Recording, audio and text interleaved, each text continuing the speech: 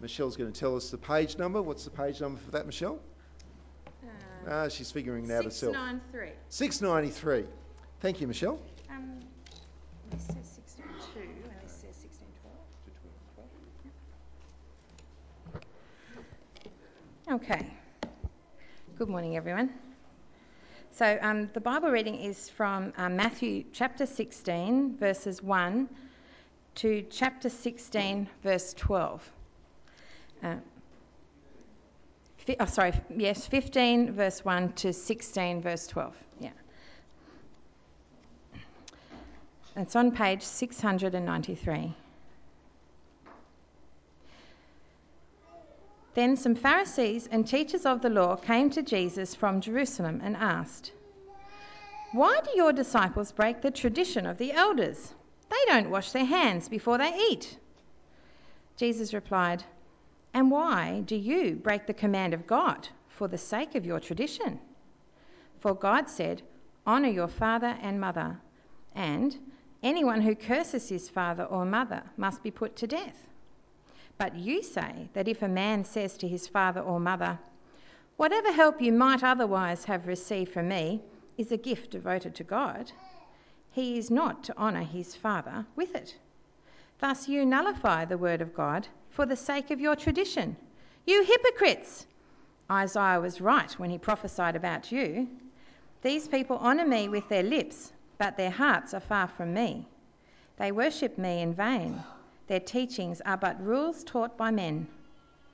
Jesus called the crowd to him and said, "Listen and understand. What goes into a man's mouth does not make him unclean, but what comes out of his mouth, that is what makes him unclean." Then the disciples came to him and asked, "Do you know that the Pharisees were offended when they heard this?" He replied, "Every plant that my heavenly Father has not planted will be pulled up by the roots. Leave them. They're blind guides. If a blind man leads a blind man, both will fall into a pit." Peter said, "Explain the parable to us." "Are you still so dull?" Jesus asked them. "Don't you see that whatever enters the mouth goes into the stomach and then out of the body? But the things that come out of the mouth come from the heart, and these make a man unclean. For out of the heart come evil thoughts, murder, adultery, sexual immorality, theft, false testimony, slander. These are what make a man unclean. But eating with unwashed hands does not make him unclean." Leaving that place, Jesus withdrew to the region of Tyre and Sidon. A Canaanite woman from that vicinity came to him, crying out, "Lord, Son of David, have mercy on me. My daughter is suffering terribly from demon possession." Jesus did not answer a word. So his disciples came to him and urged him, "Send her away, for she keeps crying out after us." He answered, "I was sent only to the lost sheep of Israel." The woman came and knelt before him. "Lord, help me," she said. He replied, "It is not right to take the children's bread and toss it to their dogs." "Yes, Lord," she said, "but even the dogs eat the crumbs that fall from their master's table." Then Jesus answered, "Woman, you have great faith. Your request is granted." And her daughter was healed from that very hour. Jesus left there and went along the Sea of Galilee. Then he went up on a mountainside and sat down. Great crowds came to him, bringing the lame, the blind, the crippled, the mute, and many others, and laid them at his feet, and he healed them. The people were amazed when they saw the mute speaking, the crippled made well, the lame walking, and the blind seeing, and they praised the God of Israel. Jesus called his disciples to him and said, "I have compassion for these people. They've already been with me 3 days and have nothing to eat. I do not want to send them away hungry, or they may collapse on the way." His disciples answered, "Where could we get enough bread in this remote place to feed such a crowd?" "Well, how many loaves do you have?" Jesus asked. 7, they replied, "and a few small fish." He told the crowd to sit down on the ground.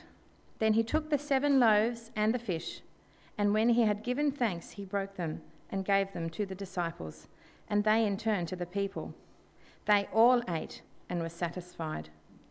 Afterward, the disciples picked up 7 basketfuls of broken pieces that were left over. The number of those who ate was 4,000, besides women and children. After Jesus had sent the crowd away, he got into the boat and went to the vicinity of Magadan. 16. The Pharisees and Sadducees came to Jesus and tested him by asking him to show them a sign from heaven.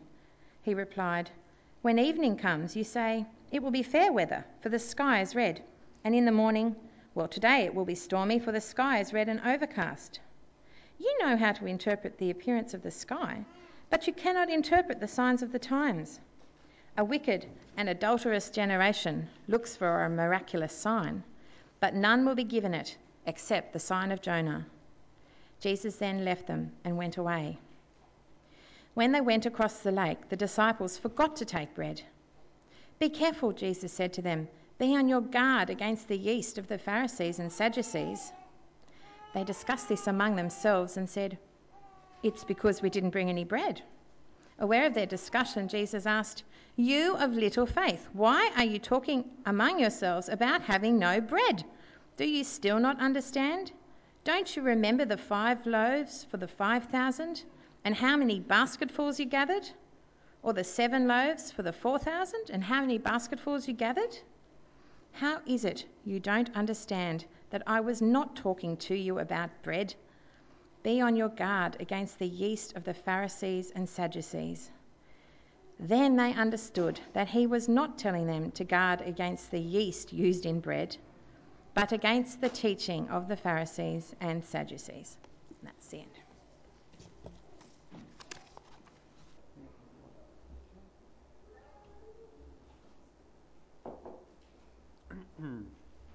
Well, let's pray before we come and look at this word together. Father, thank you for this time now that we can spend in your word, giving our minds to it, and we pray that you would help us to be responsive and to grow in our love for you as we come to terms with how you make yourself known to us in the person of our Lord Jesus in these pages of Scripture. And we pray for these things in his name. Amen.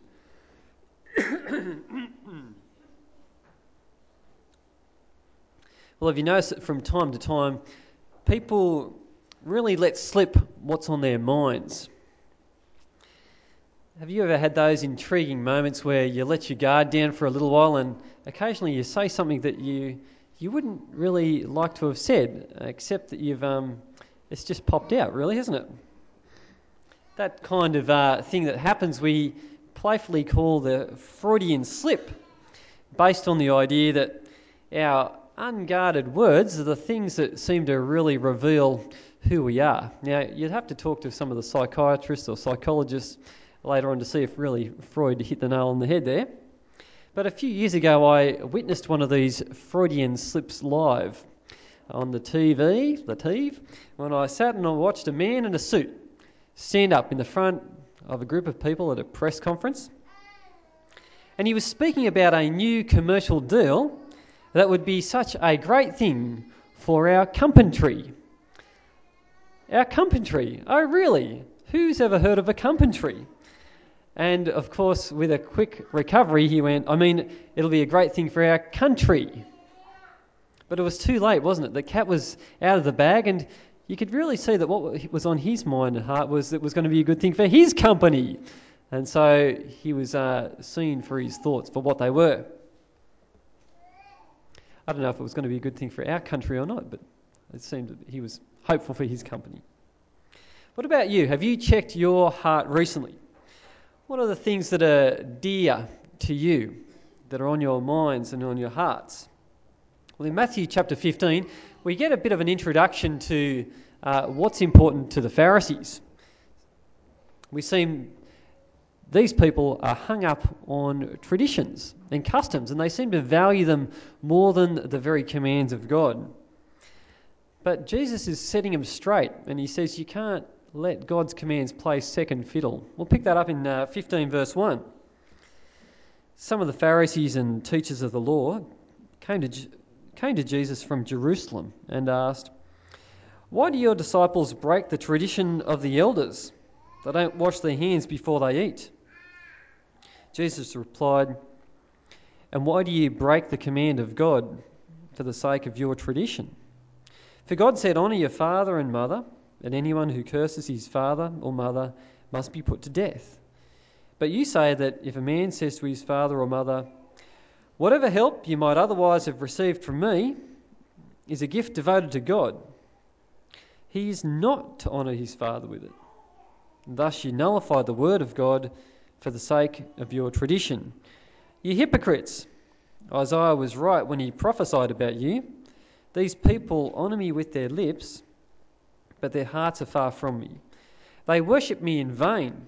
Their teachings are but rules taught by men." Well, it seems that they knew the system in those days, and they could find loopholes in their systems just as people can find loopholes in our tax system. We don't get a whole lot of detail about what's exactly happened here for these people who are saying that I'll dedicate something to God so that I don't actually have to look after mum and dad. Matthew's probably writing to Jews, and they might have been aware of what's going on, but we're sort of left out in the cold a bit. Either way, it seems that they get to look after themselves, but they're not going to be looking after their parents, probably when their parents are in their old age. Here we see that their traditions become the things that are very dear to them. They don't want to obey the commands of God. Well, why is it that their traditions are so important to them? Well, presumably it's because they actually don't want to look after their mother or father. That's the Pharisees' problem. They actually don't want to obey the commands of God, and so they invent little ways to get around it. And honouring their parents seems to be a big problem for them. But what are the things that you would like to wriggle out of when it comes to obeying God? I know people who work in software companies. That's a good sound of a baby there. It's always good to have the kids in church. Wow, wow, wow, wow. I know people who've worked in companies where they have the same computer system at work that they'd like to use at home. Sometimes it doesn't seem to bother the non-Christians just to take the same software and use it and copy it. But for the Christians, they'd love to be able to wriggle out of that theft and just, get the same software, but it costs them. They've got to buy the stuff. I have a friend who wanted to buy a WRX car from the people across the road. You can be quiet too, Justine. And the trouble was this guy had become a Christian. And so this WRX car that he wanted to get the engine out of, unfortunately he knew that most of it was stolen. And so he just come to Christ and decided, well, that's it. It's going to cost me now. I can't just wriggle out. I mean, he may have tried to be a Pharisee and decided, well, maybe the engine hasn't been stolen, even if the door handles have, but maybe I can just get the engine. But if we want to obey God's commands, it's sometimes going to cost us. But other people, like the Pharisees, are going to look to use ways to wriggle out. But why is it that these Pharisees are obsessed with ritual hand washing anyway? This is not just talking about, using some of that nice gel that we can rub on our hands to make sure our hands are sterile before we eat a sandwich or something like that. The parallel passage in Mark tells us that the Pharisees have taken a custom of ceremonial washings, something that the Old Testament law didn't hand down to everybody. The Jews who served in the temple, the priests, they did have purity laws which they had to uphold. But these Pharisees are trying to democratise those laws and sort of say that everybody's got to do a ceremonial washing. My question is, why are they so hung up about drumming up more rules to do with purity? Well, it seems to be that they're obsessed with things on the outside to shape up their hearts. They like to be big on stipulating about the food laws and ceremonially washed hands. But Jesus, he's actually pushing a different wheelbarrow. He's actually starting to play down these ceremonial laws about purity that the Old Testament talks about. In fact, it's quite revolutionary. I didn't pronounce that very well. Quite revolutionary what Jesus is actually introducing here in verse 11. Have a look at verse 11. Verse 10, Jesus called the crowd to him and said, "Listen and understand. What goes into a man's mouth does not make him unclean." Well, they'd be thinking, well, then what about the laws about foods which are clean or unclean? Jesus is challenging those food laws. But what comes out of his mouth, that is what makes him unclean or unacceptable to God. Now, the food laws in and of themselves were okay. The people of God were to be a separate people from the nations around them. They weren't to go and follow the other nations' idols. And by keeping strict food laws, that actually helped God's people remain as a separate people. As well as that, some of the food laws seem to be about purity and remaining holy. And so some of the types of food that they weren't to eat were creatures that seemed to be ones that ate meat. So birds of prey they weren't to eat. They weren't to eat things with claws like cats or dogs. Things that ate meat they were forbidden to eat. And it was all partly bound up with them remaining a separate people. But when Jesus came, he's actually coming to do the job of bringing a complete salvation that means it'll go out to all kinds of people, so that there will no longer be a distinction between a nation that's somehow clean and others who aren't. And so as the kingdom's breaking in, as Jesus is bringing in the new covenant, in this very section of Scripture, Mark says in saying this, Jesus declared all foods clean. Jesus is bringing in the new covenant. And the reason why Jesus is emphasising these things is because he's saying that purity is not so much a matter of Old Testament customs anymore. Purity, it's really all about the heart. We see that in 15, verse 15. The disciples say, Peter said, "Explain the parable to us." "Are you still so dull?" Jesus asked them. "Don't you see that whatever enters the mouth goes into the stomach and then out of the body? But the things that come out of the mouth come from the heart. These make a man unclean. For out of the heart come evil thoughts, murder, adultery, sexual immorality, theft, false testimony, slander. These are what make a man unclean, but eating with unwashed hands does not make him unclean." Well, like the man in that press conference who talked about a commercial deal being good for the company when he really was concerned about his company, our hearts are the things which, our mouths rather, are the things which express what's on our heart. Things like murder or theft or adultery, these are actions that start with thoughts. And the thoughts are apparent by people's words. And so from the overflow of our mouths, overflow of our hearts, our mouths speak. And it's not just psychiatrists or psychologists who've been the first ones to pick it up. We can see that Jesus is saying our mouths show what's in our hearts. But what's it going to mean for us to be pure? Well, is it going to mean we're going to need to say things like Hail Mary? I was asked recently whether I say the Hail Mary. And I thought to the guy, I said to him, "Look, mate, my heart's so bad I'd have to probably, say that for my whole life to try and do anything, but it still wouldn't do the trick, because it's not things on the outside that can clean up the human heart." Instead, we've got to be remembering that Jesus came as the sacrifice for our sins, the complete sacrifice, and as his people, we now need to keep short accounts with God and keep looking at what's in our heart and turning back to God. So what are the areas that you need to look at in your heart? Don't look at the baby. Think about what's in your heart. Think about how you treat people. How do you treat the telemarketer that rings you up at mealtime? That poor person who's desperate to stay afloat. Are you kind to them? Are you patient with them? Are you gentle? Or are you arrogant and rude to them and dismiss them quickly? We can dismiss them in a nice way though, can't we? Well, it's not all about you, is it, and how you're going? I mean, I can tell you now, if you would ask my wife and kids about my shortcomings, they'd be quick to tell you that I have to eat within 3 hours or I get pretty cranky.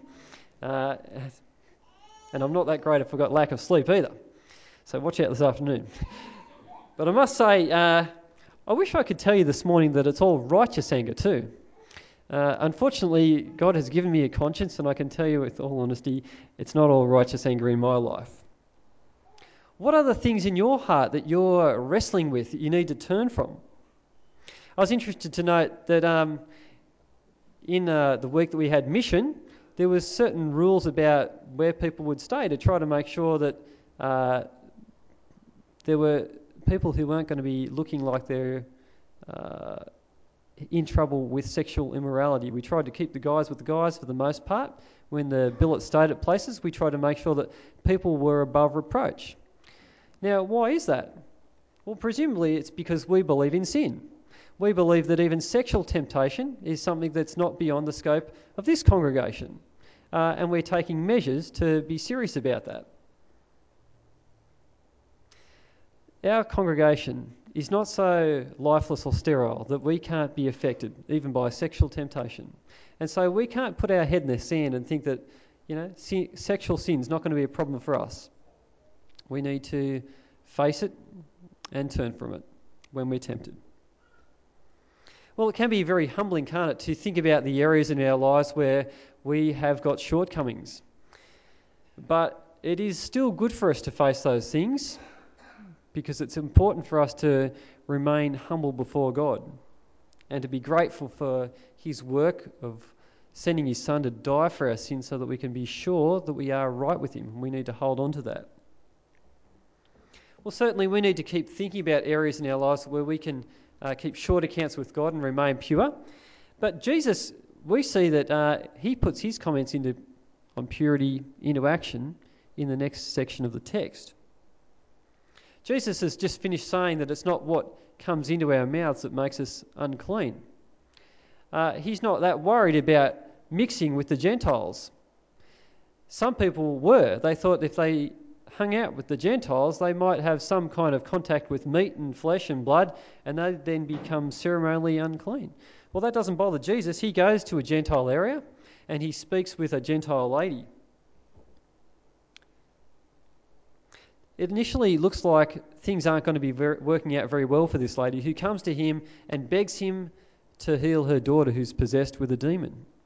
And Jesus postpones it for a time and says, no, I've come to the lost sheep of Israel. That is, salvation comes to the Jews before it comes out to the world. And at this stage of the program for Jesus, salvation is coming to the Jews. And we know that that's the way God intended it. God told Abraham that there would be a blessing through the nation of Israel, but then all nations would be blessed.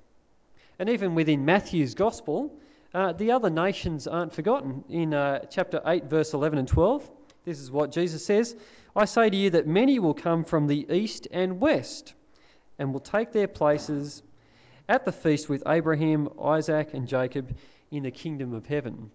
And so it's not as though the world is forgotten, that salvation wouldn't go out. But at this stage, it seems salvation is to come to the Jews.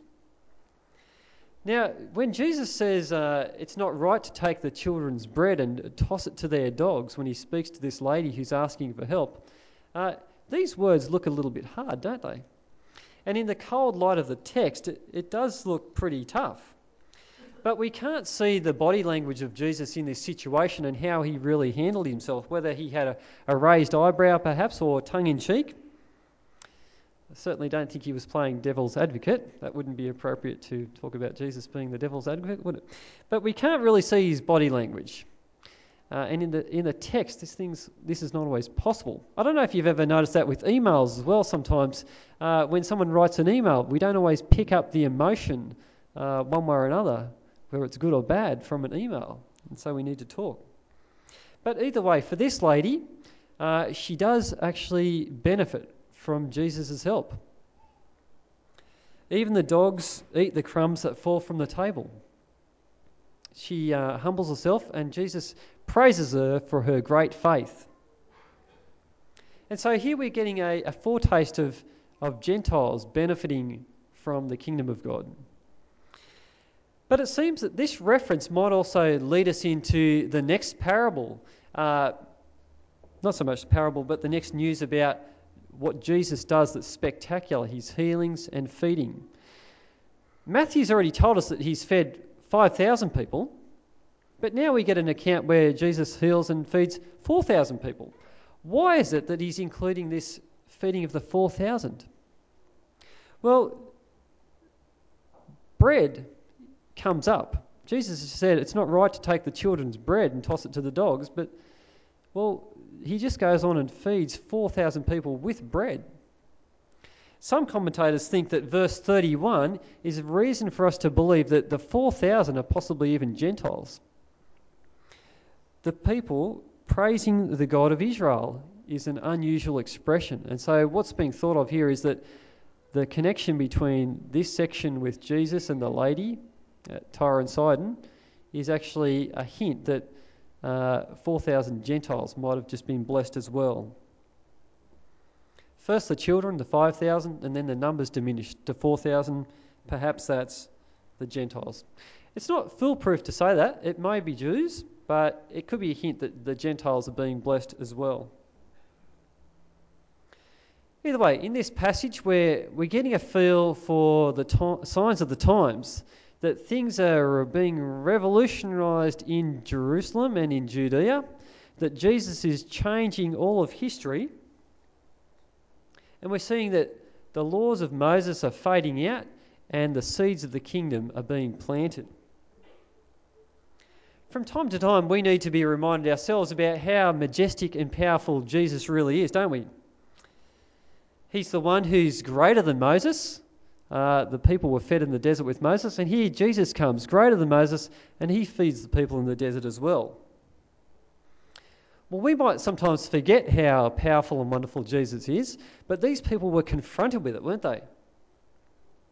In fact, the Pharisees were confronted with it, and it's always impressive to see that Jesus is not weak in relation to them. He's not like someone who can be knocked over with the slap of a wet noodle. He stands his ground. He's got something to say to them.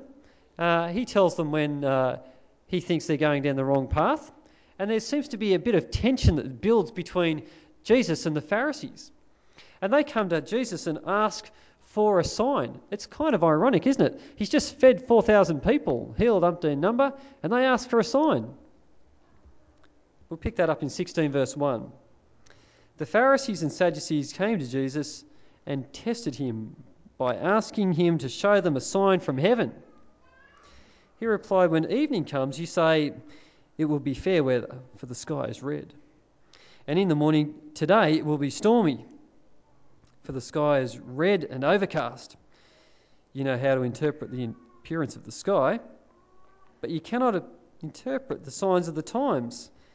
A wicked and adulterous generation looks for a miraculous sign, but none will be given it except the sign of Jonah. Then Jesus left them and went away. So they come to Jesus hoping for it to be like a sideshow, where they want someone like you get those clowns or magicians that are hired for birthday parties, where they take, coloured balls and put them up their sleeves and pull out handkerchiefs and do all kinds of tricks. They think they can just on demand get Jesus to perform a sign. But their relationship's really stretched here. Earlier, Jesus has said, don't throw your pearls before swine. These people aren't really interested in what Jesus has got to say. He shakes the dust off his feet and withdraws. He's not that worried about their anti-attitudes towards him. Back in 5 verse 12, the disciples come to Jesus and say, do you not know that the Pharisees were offended when they heard this comment about the food laws being changed? They were scandalised. But Jesus says, every plant that my heavenly Father has not planted will be pulled up by the roots. It seems that these people don't even have life with God. Leave them, they're blind guides. If a blind man leads a blind man, both will fall into a pit. And I think at this point Jesus is even winding them up. You know, how many times have you seen a blind person leading a blind person? It doesn't happen, does it? He's having a go at them. He's saying, forget about them. They're going down the wrong track. So he's not really that worried that he's bothering them. They're asking for a sign, and so Jesus says, I'll give you one.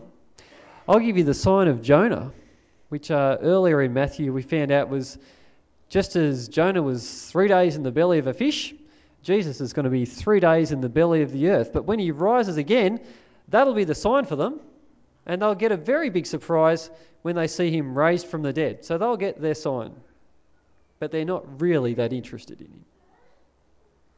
Well, what about the signs of our times? The Pharisees didn't seem to appreciate that this was the time of God's favour. This was the time when the lost sheep were going to be found, and a foretaste of the greater kingdom to come in the ministry of Jesus. They didn't really get their signs. They didn't really pick up that this was their Messiah to come, and so they didn't listen to him. But what about us? Are we aware of the signs of our times? Are we aware that salvation is going out to all the nations? It's not just going on in the Middle East with our missionaries. Salvation's going on in the community groups and the streets that we're involved in, that we live in. Are we aware that now's the time for us to actually be engaged with building bridges to people who don't yet trust in the Lord, who haven't yet found salvation from their sin? Well, that's the signs of our times. God's building his church and people are coming to know the Lord.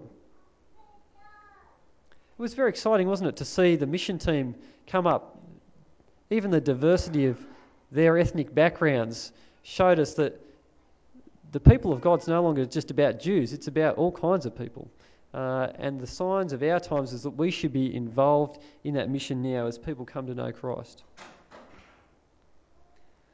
Well, the friendship between Jesus and the Pharisees is getting stretched and strained at this point. It's at breaking point, and we can tell that because Jesus starts to warn his disciples about them.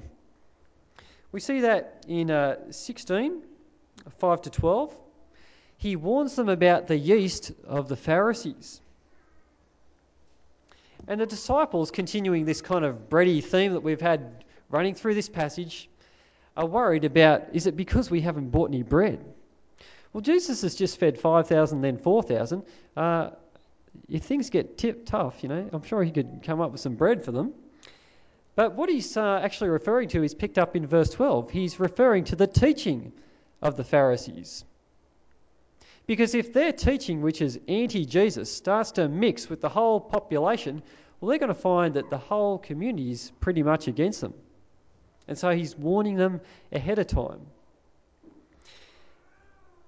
The question for us is, do we really appreciate that if we stand with Jesus holding on to his teaching, which says that sin is a matter of the heart, and that we're not just good people trying to be better by doing good things, we're actually at odds with a whole lot of people in our community. I keep hearing people say things like, you are good people, act like good people. Okay, and there's no shame in saying that we are capable of doing good things, and it's right to do good things. But the thing that I keep on missing out on hearing is, what about when we don't? What about when we do the wrong thing? How are we going to deal with that? Recently I was at a Scout presentation day where people were being given awards and Scout badges for doing good things. And I think there's no shame in that. But the thing that was missing was nobody ever says anything about what are we going to do between us and God when we've done the wrong thing. Well, Jesus is saying that he's come to pay for sins. We've come to face sin and name it for what it is, not to diminish it and say it doesn't matter, but to say it does matter, and we need to look at it, turn from it, and put our trust in the Lord. So as we stand with Jesus as people who face sin, we've got to realise that there's going to be a whole lot of people who think we're out of touch. We've got this unhealthy obsession with sin, and we should just get off it. And they might oppose us for saying that sin matters. But God wants us not to put our head in the sand and think that we can do rituals like, say, our Hail Marys, or get enough scout badges, for argument's sake, to be good enough for God. God wants us to face our sin and to turn from it and put our trust in his Saviour, who he's provided, that we might live for him in his glory. Well, this week, let's not think about external washings or doing anything that we can do to be good enough for God. Let's keep on remembering that Jesus has come as our Saviour. We need to put our trust in him and enjoy what he's done for us. Let's pray that God will help us to give glory to him this week. Father, we thank you for this passage today, which reminds us that sin can't be dealt with by things outside of us. We can't do anything that's going to take away our sin against you. But Father, we do want to thank you that Jesus came and that he dealt with our sin once for all by dying and rising for us to give us new life with you. Father, help us to think carefully this week about areas in our lives where we are impure. Help us to face those things and to turn from them. And Father, we pray that you would help us to keep short accounts with you this week and continue to grow as your people who are the light of the world, your people who are growing in godliness more and more as we get older. Father, we pray that you would help us to do that in our families, in our workplaces, in our community groups, and as we relate to each other. We pray that you'd help us to grow, to understand the depth of what Jesus is saying, and to enjoy what he's done for us to bring us salvation. We pray for these things in his name. Amen.